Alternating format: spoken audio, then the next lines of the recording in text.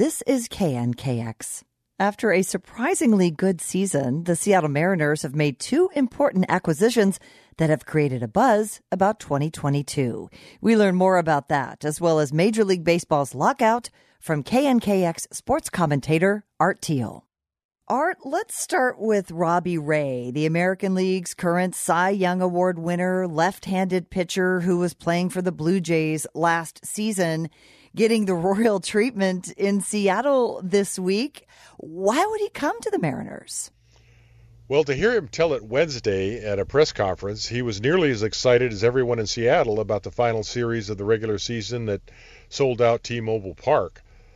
I think $115 million over 5 years had a lot to do with it, too. Mariner ownership said they were ready to spend, and this is the biggest signing this club has had since Robinson Cano in 2014. Ray turned 30 on October 1st, and he's led the league in starts, innings, strikeouts, ERA, and fewest walks and hits per 9 innings. This guy's the real deal. General Manager Jerry Dipoto said he spent time with Ray explaining the success of 2021, highlighting the top prospects in the farm system, as well as the club's method of handling pitchers. And Ray said, "Oh yeah, I'm in." So consider this a big step forward for the Mariners. All right. And the news of Ray's signing came just a few days after the Mariners traded for Adam Frazier with the San Diego Padres. How does he fit into all of this? The Mariners' least productive position last season was second base, and Frazier solves that in the field and at the plate.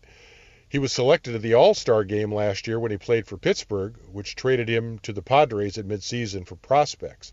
Frazier is 30 this month and batted over 300 twice with the Pirates. He doesn't strike out much, and he gets on base a lot, which is two things that didn't happen much for the Mariners last year. He's rated an above-average defender who can also play the outfield. He cost the Mariners two young prospects, center fielder Corey Rozier and pitcher Ray Kerr, but neither of those guys were on the list of top 30 Mariners prospects. So it seems like a very good deal for the Mariners to solve a problem they had all season long. Well, both of these moves, Art, came just in time, it appears, because Wednesday night there was news of a big national development in baseball. The owners have locked out the players after an impasse in negotiations for a new collective bargaining agreement. That means the business of baseball is stopped cold. How long do you think this will last? It's hard to say right now, but I think it's going to be a while. The owners want a large-scale redo of the current system, and the players are reluctant to give back labor gains won earlier.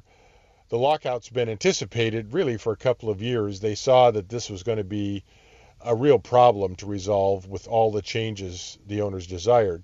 It is the off season after all, and the sides have about 90 days of inactivity before a lockout becomes seriously disruptive to spring training.